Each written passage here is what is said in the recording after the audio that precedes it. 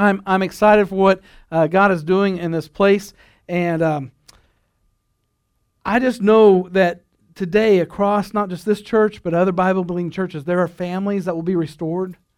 There are people who will be healed. There will be people that miraculously will give up addictions. There will be changed lives today, and that's what gets me excited about Resurrection Sunday. A lot of pastors joke about this being the Super Bowl of Sundays for pastors. And you've probably been flooded in the mail with maybe the little cards that go out from every church. And you got the advertisements, you got all that. But all of that's great, and it's to draw people so they can hear the gospel. But the truth of the matter is no matter where you're at, if you make yourself available to the presence of God, He'll make Himself known to you. And that's what I enjoy about serving God every day. I have trials, yes. We sang that song that He rises me out of the ashes of defeat. I have felt that. I'm not just feeding you a line. I have felt true defeat in some of the worst senses, and He's rose me out of those ashes. And many of you that have known me, and some of you grown up around me, know that I've been on the other end of this thing and running from God. And for me to be standing before you on this Easter Sunday, it's just a testimony that no matter who you are, what your past and what your struggle is, God is a miracle-working God, and He will change you. He will change you if you allow Him to. And so I'm excited for that. Well, my wife was trying to convince me not to sing this worship song because I don't lead worship. We have a great team. But I just felt, this Sunday, I got a text from our presbyter. So he's over the local pastors for the Assemblies of God. And he wanted to congratulate me on something, and it's special to today. And so I just thought of the song. It goes a little bit like this. Na, na, na, na, na, na, na, na. Hey, hey, hey, goodbye. Na, na, na. Now, some of you are feeling like you just destroyed any spiritual significance. Well, the reason is this is the last Sunday, Easter Sunday, last Resurrection Sunday, in the Donut Shop building. Amen. Amen. We for those of you that may be new here, we've been for almost a year now, it'll be coming up a year, been constructing a new campus right next to Gamble Elementary School within eyesight of the Bentonville West High School. We're the incognito building that didn't put the future home of sign up there because it took us so long to get past the mud pit phase. We had this big pit they were excavating dirt. I didn't really want to claim to the public that that's where we're going yet. Now it's looking good. Now I'm about ready to stick a big old sign up there that says this is where we're headed. Our pride is not in us or in our accomplishments, but God's been gracious to this church. We have seen souls saved. We have seen people freed from addiction. We have seen people's lives change. We've walked journeys with people through many, many trials and struggles. And this is a church I'm proud to be a part of, not in a bad, sinful pride, but because you have also blessed my family and walked through some tough life journeys with us. And so I'm just celebrating the fact that while we only have 88 seats possible in this sanctuary, we're moving to 270 seats. We'll be able to, for a while, until we outgrow it, we'll be able to all have one service again to kind of be together instead of two services. A lot of good things happening. But if you're here this morning and maybe you sought this place out because you're just looking for a place for Easter, maybe there's struggles you're going through that either family know of or don't know of. But I want you to know that it's not because of us, but because the risen Savior is here this morning. I'm pretty sure you felt His presence in the worship. And so there is hope. And while things may not all come together just today, we all know sometimes, like the story of Job, we may walk a while through the valley of the shadow of death. But there is hope. There is hope. If a pastor's kid turned biker, then turned back to preacher, can stand before you feeling blameless and righteous, not because I never mess up, because I just know His grace is sufficient, has covered me. And so I come to you confidently today with the Word of God. I come to you confidently knowing that if you are in a struggle, that the Holy Spirit can light me up, give me a word for you, and pierce through to that heart. And it's not by my power or by my might or by my being good at it, but the Holy Spirit has brought you here today to speak to your heart and get through to you. And so that's what we're going for today. I want to take a little different approach to an Easter sermon today. And anybody that knows me, I do a lot of things a little different. And I want you to stick with me. This is my heckling section right here. It resides in this chair. Just so you know, if you're new here today and you hear little comments, it's okay. We're not at war. It's just all in good fun. Good thing is Danny drives for a living, so I only get a portion of that. No, I'm kidding. I'll give it back. I'll give it back. Listen, let me just finalize that previous conversation with a little thing, and this is just something I feel like saying. I started recently wearing a suit jacket. And I'm not going to make it weird about clothes or, hey, we're a comfortable place and all that stuff. We're trying to be trendy or cool. But listen, you come here as you are because all we care about is that God is getting through to your soul and that we are changing. So I want that to resound to everyone today. This church is about our lives changing and drawing closer to God. And everything else, past, the struggles you have, we all got them. Okay? So I want to talk about the condition of the world we live in compared to Jesus' time. Because when I grew up in church, I always had this feeling like I had a hard time connecting to Jesus because I'd seen pictures of the Middle East and of Jerusalem and those places and of Jesus' time. I just thought, I don't know how I can connect to this guy who, yes, he came as God in the flesh, came in the flesh and lived. But, I just felt like his world was so much different than mine. But, as I've grown and matured, I realized that no matter what stage of people on this planet there are, that when you have moms and dads and kids and you're trying to make relationships work and you're trying to feed your family and you're trying to provide and all those things, that we all have some of the same emotions, same feelings, same struggles. We all encounter the hardships. And so on some levels, we can connect with Jesus and that culture and what he experienced because much of what he experienced is exactly the same as what we experience today. Especially if we start looking at the sociological things there, the economic and the political ideologies that exist today, and we can find similarities to Jesus' time.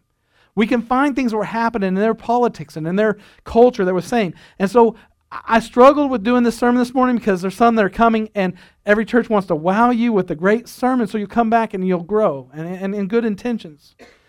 But this almost will sound a little bit like a little history or a little some kind of lesson here. And I don't want you to start lulling to sleep thinking that we're going through non-important details. My goal is for you to connect with Jesus today and understand that he knows what you're going through. He understands. In his time, it's just like there's a shift from religious freedom to regulated tolerance. The Roman Empire ruled over God's people. They were in captivity. And even though we are a free nation and we know we have the freedom of worship, we can see the changing tides that now you're not really so free to worship as you want. Because if it starts to make anybody uncomfortable, then you become the enemy. And if it starts to infringe on the government's rights, then there's a discussion, there's a problem, there's maybe a protest, there's something, or a change in a bill, or no more prayer in schools. And we've seen this gradual change. So we see that, and then we have religious leaders that, our younger generations have seen that even religious leaders can get to the point where they start to bend to the rules of the government and they want to keep the pressure off them. Next thing you know, they're almost just like one of them. We're not anti-government in this church, by the way. But I'm just letting you know that there's some real issues that we see. And so, these religious leaders begin bending the truth at first to reduce the risk. There's church organizations now, not just individual churches, but denominations, starting to say, we used to believe this was truth in the Bible, and now we're making a huge shift this way. And the social issues, the common people of the country moving to a liberalistic view that they determine what their God should look like and what he should act like in their life. And basically what they're saying is I will sign up for a God that fits in my life and basically looks and acts as if I want him to. But I don't want anybody else's God. I want anybody else's version of that God. Economic issues. We're seeing a greater divide between the very rich and the very poor. We're seeing the middle class begin to disappear. We've seen this happening. Jesus' time, same thing. We're describing, in all these things, we're describing ourselves in our times, and we're describing Jesus' times, what he was seeing. Heavy taxation and control of its people seen by the government as a fix-all to money management. If we just have enough taxes, the government can take care of the people. And that's what Jesus' time, that's what was happening. Then you have the political side of that, the nation electing based on what will bring them better financial gain. Presidents and leaders and kings, you begin to elect them based on what will financially help us, not what will morally help us, not what spiritually will help us. And so you come down all this, and who was Jesus? We know that even atheists of today will not deny, historians will not deny that there was a physical Jesus, a man named Jesus. And a lot of these things are true about him. They know it's just the miracles, the supernatural. Whether he was truly God's son is the debate. But no one debates there was a Jesus, and a lot of these events happen. It's just when the waters parted for Moses even. Go back to Moses. Well, there's some natural explanation for that. So that's what the debate is. But who is this Jesus? Well, he was a Palestinian Jew. He would have grown up with stories of conquest and oppression. And these stories recount the many waves of foreign invasion. They sought the ones that sought to subjugate the Jews, the Jewish people from the Persians, the Greeks, the Babylonians, the Romans. Always ended up in captivity, always trying to get free. Much like our story of freedom from the British and the birth of this country. And we see World War I and World War II in Korea, where not only we were fighting for our independence from the British, but then we began to fight for other countries' freedoms. So Jesus was seeing these things in his time.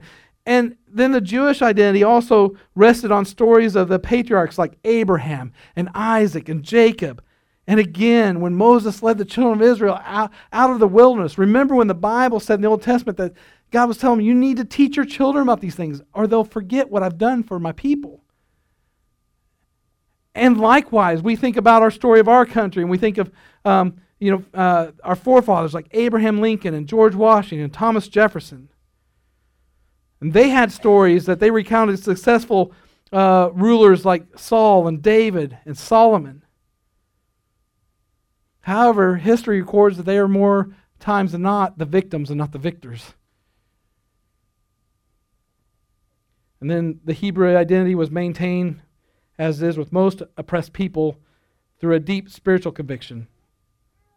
This conviction was often termed the covenant theology, the belief that Yahweh had chosen them to play this unique role in the history of the world. But they either believed in two ways, that either the Yahweh, the Messiah, was coming back to literally kick the physical tail of the Romans, set up an earthly kingdom there, or there were some that believed, kind of like we do, that there'd be a new heaven, new earth, but they believed it was happening right then. They didn't know that there was a distant time coming, that there'd be many generations yet to come. And so this was the system of power in which the family of Herod the Great grew to prominence. Although half Jews, the Herodian family was detested by the Jewish people for it was a tyrannical rule. It was also because of its key role in selling out the Jewish people to foreign heritage, or their heritage to foreign countries. You know that in our past leaders, there have been Americans that feel like some of our leaders have sold us out to other countries. So this is what the Jewish people are going through. I mean, some of our own leaders are selling us out to the Romans for their own gain. This was a difficult time for them. In fact, one of Herod's sons, Archelaus, he was so brutal in his exercise of power in Jerusalem that the Roman Empire, the controlling people of Rome, the leaders said, man, their guy is so harsh, we got to get one of ours in there. We need to replace their guy with one of ours because, he's just terrible to his own people. And that, who they replaced him with, was Pontius Pilate, who we know in the story of the crucifixion of Jesus played a significant role in that. Another one of Herod's sons, Antipas, he was responsible for the beheading of John the Baptist. So it was that same Antipas also that he was basically accredited for the mocking of Jesus at the crucifixion. So this family, who was supposed to be the representation of the Jews, of their power, were worse on them than even the the country that they occupied in. And here's the thing. Judaism at the time of Jesus was a complex mixture of social and political and religious ideologies. They had the same mixture we do, that there were people who were so passionate about their religion and it conflicted with their politics, and so many people passionate about their politics that conflicted with the religion, and they had these struggles. And then to top it off, we see our riots. We see all these things happening where these people that are very zealous for whatever they believe. The Zealot movement took the revolutionary option. They advocated outwardly towards violence and armed rebellion. They were wanting to rid Israel of Roman oppression, and nothing else they figured would bring final liberation to the Jewish people. So depending on the point of view, Zealots were looked upon as either freedom fighters or terrorists. One might think of the Tamil Tigers in Sri Lanka, or the activities of the Irish Republican Army during the troubles in Northern Ireland. So some people, these zealots were heroes, and some they were terrorists. Certainly Jesus had zealots among his followers. We know of Simon the Zealot. And moreover, Jesus came into conflict with both the Jewish temple and the Roman state. So some that didn't know Jesus well enough in his teachings would have almost attributed him to be that he was executed as a zealot revolutionary. But Jesus wasn't violent. Jesus wasn't trying to bring a military might. Jesus posed a more radical threat to the established order than an armed person might do. His words were challenging the hearts of men to change. And that, my friends, is the world we live in, where we have people who believe a government can change the lives of men. Or maybe programs, 60 and 90-day programs, where maybe our court systems can change people. Or maybe this diet, that diet. The, what's his name, Texas Ranger guy, infomercials. I don't know. Yeah, just do Chuck Norris as a workout. That'll change our life. We've got all these ideas of how we want to change our lives and make it better, but so much ignoring of the true fact of the matter that you will change men when their hearts change. We had another group, the Sadducees. And yes, those of you that are in first service or in this service, I know what you're going to say. They are very sad, you see. In Sunday school, a lot of times you made this little thing, the Sadducees were very sad. The reason they say that, they were great pragmatists of the day. They were wealthy lay nobles. They were priests and aristocrats. They sought to conserve their wealth and power through compromise with Rome. Basically, they wanted to get along good with Rome, and they wanted to keep their wealth and keep their power. And politically speaking, this was the most realistic option for them in the natural. Most of the members of the Sanhedrin were from the Sadducee group. So in many ways, the Sadducees could be described as the least religious group. And the evidence of that is they didn't believe in people rising from the dead. Little problem if you're going to believe in the story of Jesus and the empty tomb, rise from the dead, if you just foundationally don't believe that people rise from the dead. So that was where the Sadducees landed. And these were people that were viewed by the public as at least somewhat religious, but they were just the least religious.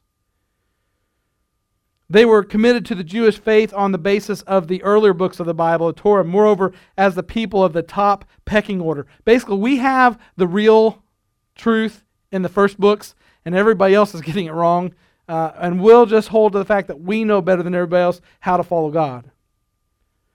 In the Gospels, it's evidently the Sadducees who are the main opponents of Jesus at the time of his trial and death. And they rightly saw Jesus' radical brand of religion. It threatened their power and status. It really did. And then you've got the Pharisees. And they were not very fair, you see. The Pharisees were in many ways the idealist of the Jewish society. They were the theologians. So they were the ones that really put heart to study, and they would study of God's Word, and then they would try to feed to the people, this is what God's Word says. This is what it means. In general, despite their bad press in the Gospels, the Pharisees sought to live a life of spiritual purity by meticulously following the Torah, the Jewish law. They didn't believe in compromise with the Romans, nor the revolutionary activities of the Zealots. No doubt their emphasis was on the law, and that they resulted in legalism that may turn and become a pretext for hypocrisy. Basically, they're saying, you've got to live perfectly for God according to His Word, but yet they couldn't do it. And people could see that. You can always see through a hypocrite. Those people that are telling you to do one thing and they do another. And so this was the Pharisees. This was another group that was seen as religious leaders of the time. Then there's one group that aren't talked about a whole lot, the Essenes. And these were people who finally, with all this mess, you got the Pharisees, the Sadducees, the Roman government, all this, they were basically the monastery, the monks. They were like, let's just go live separate. Let's just kind of cut off ties with all this.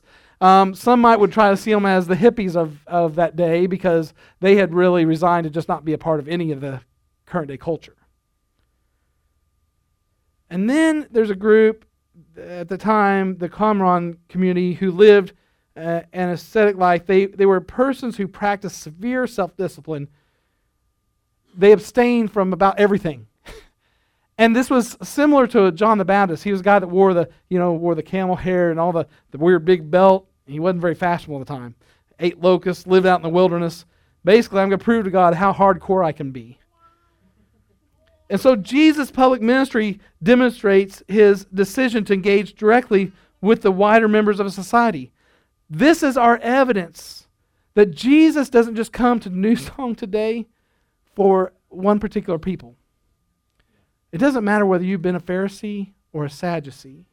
It doesn't matter whether you've been trying to live separate and be hardcore for Jesus, or whether you've been caught up in politics and just choosing whatever makes your life better. He is here to engage and interact and change each and every life. But we need to see, nonetheless, Jesus' distinctiveness needs to be appreciated in the context of his Jewish life and times. I mean, this was the context. This was a context in which religion and politics were intertwined. But Jesus was coming to point to only one way for all people. You see, just like the church today, we want to look at religion and politics as one and intertwined. But what Jesus is saying today is this is all temporary. And if you're looking to earthly kings to solve your problems, you're looking in the wrong direction. Because there is only one king in the end, and there's an eternity, and he will rule forever no matter who opposes him. We know who gets the victory in the end. And so all this toiling you're doing and all these things about picking your sides, and Jesus came to show them that way. Like the United States, the world Jesus ministered to had transitioned from a land where the moral religious culture of the common people shaped the nation and the government, which were appointed to lead them, to a land where government had taken control of the people's freedom, economy, and working on taking control of their faith. So like Jesus' day and time, our freedom to worship God is on the way to being barely permissible, only to prevent complete revolt. The Roman government only wanted to keep them from revolting because they knew in the past that could be nasty. Separation of church and state had been twisted to mean that the church exists. No, I mean God exists as long as he doesn't inconvenience anyone. It was a time where the culture was on a long journey of change from religious freedom to religious oppression. And just as in the times of Jesus, this created a condition that was viral. It was spreading to the entire world. You just look in the last 5 years, the attitude towards Christianity from where it was. Now, some of you know I don't talk like this a lot. I don't get into politics from the pulpit. I don't do this. But on this Easter Sunday, on this Resurrection Sunday, I felt I didn't know who was going to be here, but I felt God was trying to speak to the heart and say, look, you're concerned. You're highly concerned about the environment you're bringing a family up. You're highly concerned about the environment you live in. You're highly concerned about where this world is going. But you need to understand that the hope of the gospel is the same yesterday, today, and forevermore. And that is all temporary. If you put your focus on the risen King, you know that the victory is coming. Over a vast amount of time, this viral thing, they were totally unaware it had overtaken this virus known as sin. The condition it created is known as separation from God. That literally people didn't realize that they were continually in this process of sin, which is separating them from God. And it was a fatal condition. Eternal suffering hung in the balance. The world needed to be rescued. And while some of them were looking to an earthly rescue, one that would just set up a kingdom here, there's only one who could rescue the city of Jerusalem and the world. And also following his Father's strategy, he set on a rescue mission to establish him as truly the God of his people. And here's the thing, Jesus came on a mission. It was a mission that would never be enough. There would never be enough sacrificial lambs under the old system. There would never be enough sacrificial animals for all the sin of the world. And there had to be one perfect lamb. There had to be one perfect sacrifice to account for all the sin of man, to offer grace that would cover every sin. And nothing could compare to sacrificing the Son of God for you and me. Nothing. You see, there are men and women with names and lives of their own, struggles of their own, just like ours. They lived in a different time, a different place. They had the Son of God right there in front of them. They themselves cursed Jesus, beat him, stripped him of his clothes, ripped the flesh from his body. His body was broken, his blood spilling out on the very ground where he had offered them truth about the condition of their lives. He had offered them the freedom and the rescue right there where they crucified him. And Jesus, the Son of God, was there to make a way opposite from religious ritual, grounded in the true nature of the kingdom of heaven, communion with the Heavenly Father, your Creator, daily. To wake up with a song in your heart, to wake up even with the struggles and worrying about what the boss is going to do, all that, but knowing and having a peace that passes all understanding that He is in your corner and you're just passing through.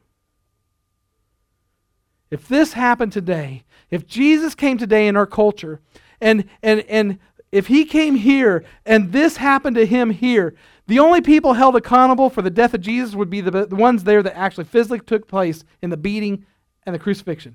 If later, after He died, they found, hey, He was innocent, that's the only people that would be held accountable. Not the bystanders, not the pregnant ladies with an innocent child in their belly, but both the mother and child, neither one held accountable. You see, that's the way our system works, and we think it's a good system, but it's a failed system, because the truth is that everything we do against God is taking part in the crucifixion, the breaking of the body, and the spilling of the blood of Jesus.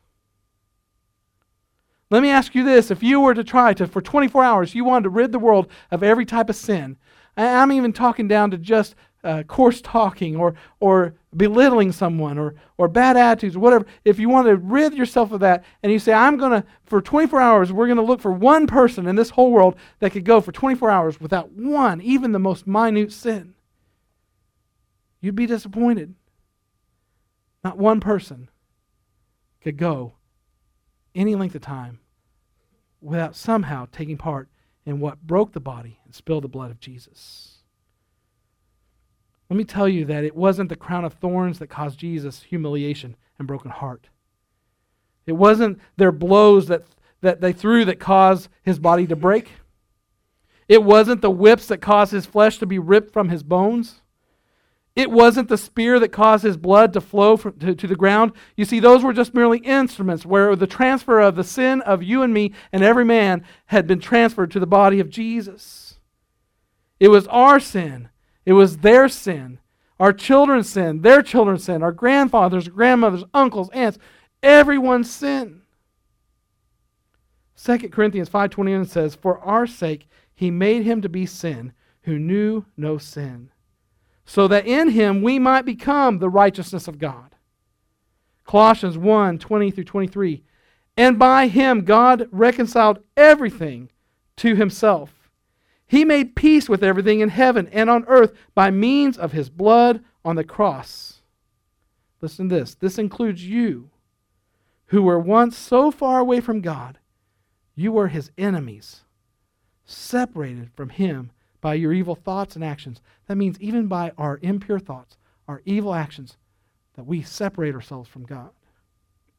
He has done this through the death on the cross in His own human body. As a result, He has brought you into the very presence of God, and you are holy and blameless as you stand before Him without a single fault.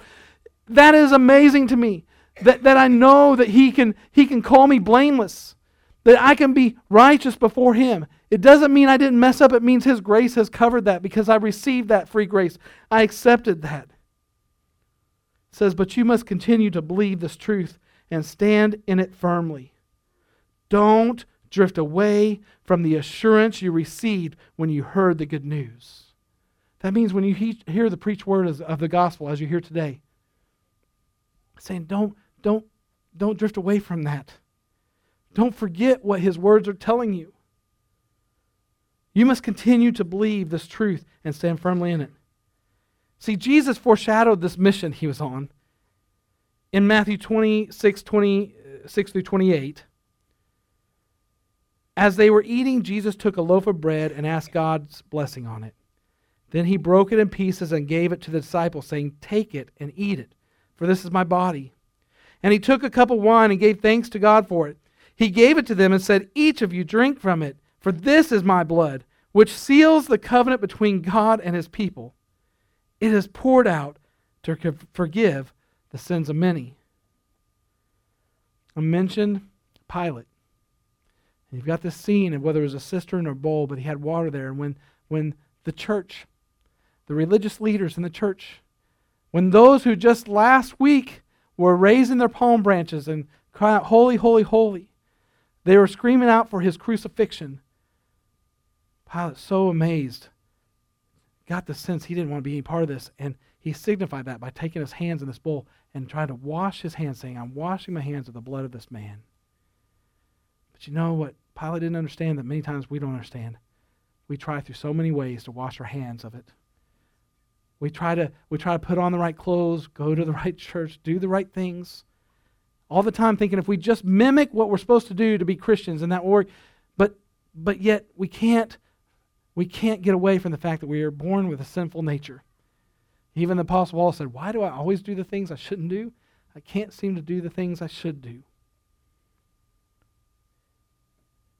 You see, I have come to know something very important to my life, that I broke his body with the rebellion of my youth. I ripped the flesh from his bones with all through all the lies and hateful, unloving, destructive words of my tongue. That my tongue created those lashings. That those words have come out of my mouth since I was old enough to speak. I myself, I pierced his side with the spear, which is my heart and my mind leading me into temptation. All the evil places I let my feet take my body.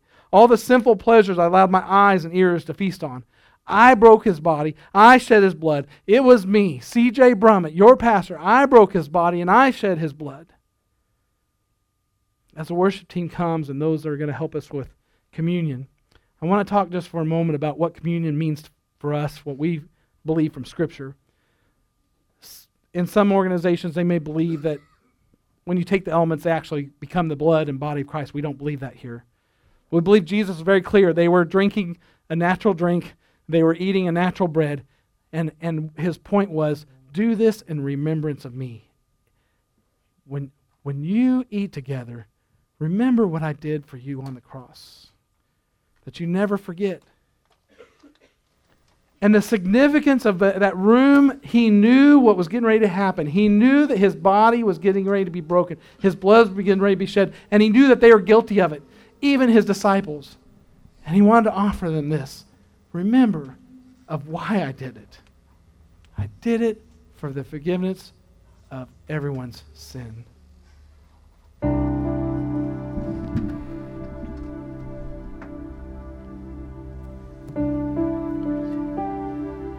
I've said already that I broke his body and I spilled his blood. And here's the difficult question with people that come here regularly and some new folks today. I know this will be stepping on toes, as you might say, but if I'm asking myself that hard question, did I break his body? Did I spill his blood? Then I believe everyone, when confronted with Scripture, and he's asking themselves that same question, did you break his body? Did you spill his blood? In other words, are you guilty of the same sins I am? That my tongue has lied. My body has sinned against God. My mind, everything about me at one time or another has sinned against God. So I am someone who needed a risen Savior to offer that ultimate sacrifice of the sacrificial lamb that was pure and spotless. Jesus offered me to stand before you and to say, today I can say with confidence that I am cleansed, that in his eyes I am righteous, I am forgiven, and that through the power of the Holy Spirit that he gives me, I can speak into your life, not with my words, but his. How awesome is that? How awesome is that to know that you could today make a covenant with God that would literally change everything about your life, where when you encounter those people who don't believe, literally the power of the risen Savior, the power of God is speaking through you. That your words are no longer just your words, but it's the power of God. It says his words will not fall to the ground. And you know, often I meet people, whether it's an addiction or something they're dealing with, something they can't turn loose of, and maybe it's just they can't quite let go themselves. And I say, you know what? I'm going to tell you this, that tonight when you lay your head on your pillow, you're not going to be able to forget these words we're talking about. And they look at me and I say, look, I'm not trying any trick here. I just believe God's word. His word's not fall to the ground. You may give me all kinds of reasons why you can't do this or you can't do that. But the the truth of the matter is, His words are going to turn over and over in your spirit because you've heard the truth and you're confronted with a decision. And now every day of your life, you'll make a decision to either follow Him or turn away from Him. Every day, from that point when you hear the truth, you make a decision. I will either turn away or I will follow. I will turn away or I will follow. And while that seems heavy and that can seem like a burden, I'm telling you, it's a story of hope, because I'm telling you from a guy that gets up in the morning and I just can't help it. God's already put a song in my heart. I have bad mornings, yes.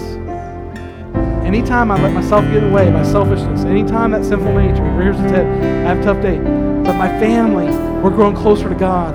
My kids are worshiping God. They're being filled with the gifts of the Spirit. Things are happening in our family, not because we're pastors, because we're releasing our will to His and saying, every day I want to be changed, God. And do you want that for you? Do you want that for your family? That's what He offers on the cross.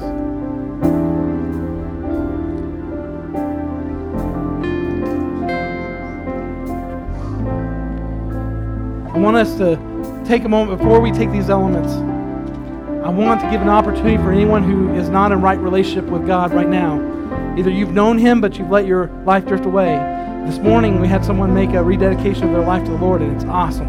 That means that the angels were rejoicing, that their name is in the Lamb's Book of Life. That means for all eternity, that brother, we're going to be together.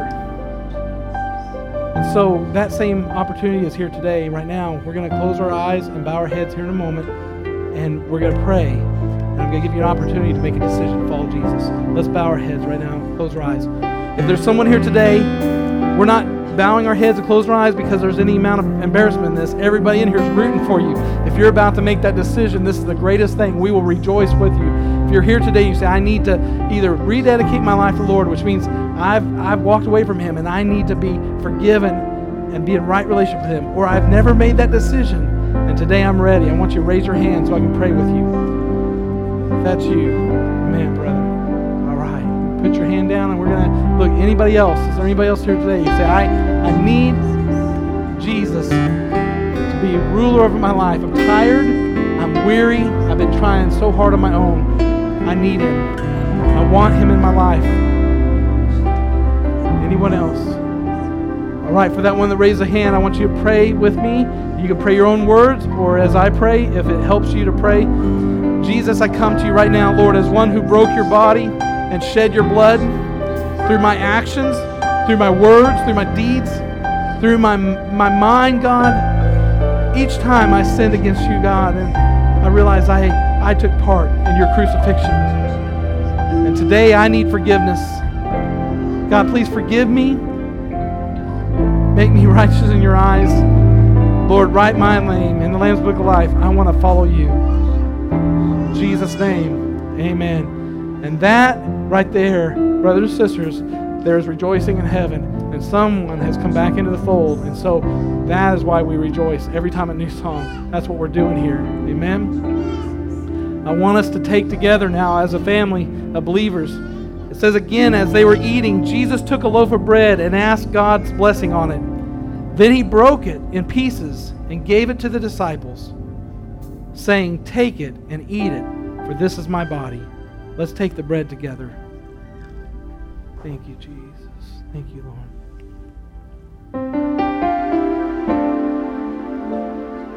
And then He took a cup and gave thanks to God for it. And He gave it to them, and as we've done here today, and He said, each of you drink from it, for this is my blood, which seals the covenant between God and His people. It is poured out to forgive the sins of many.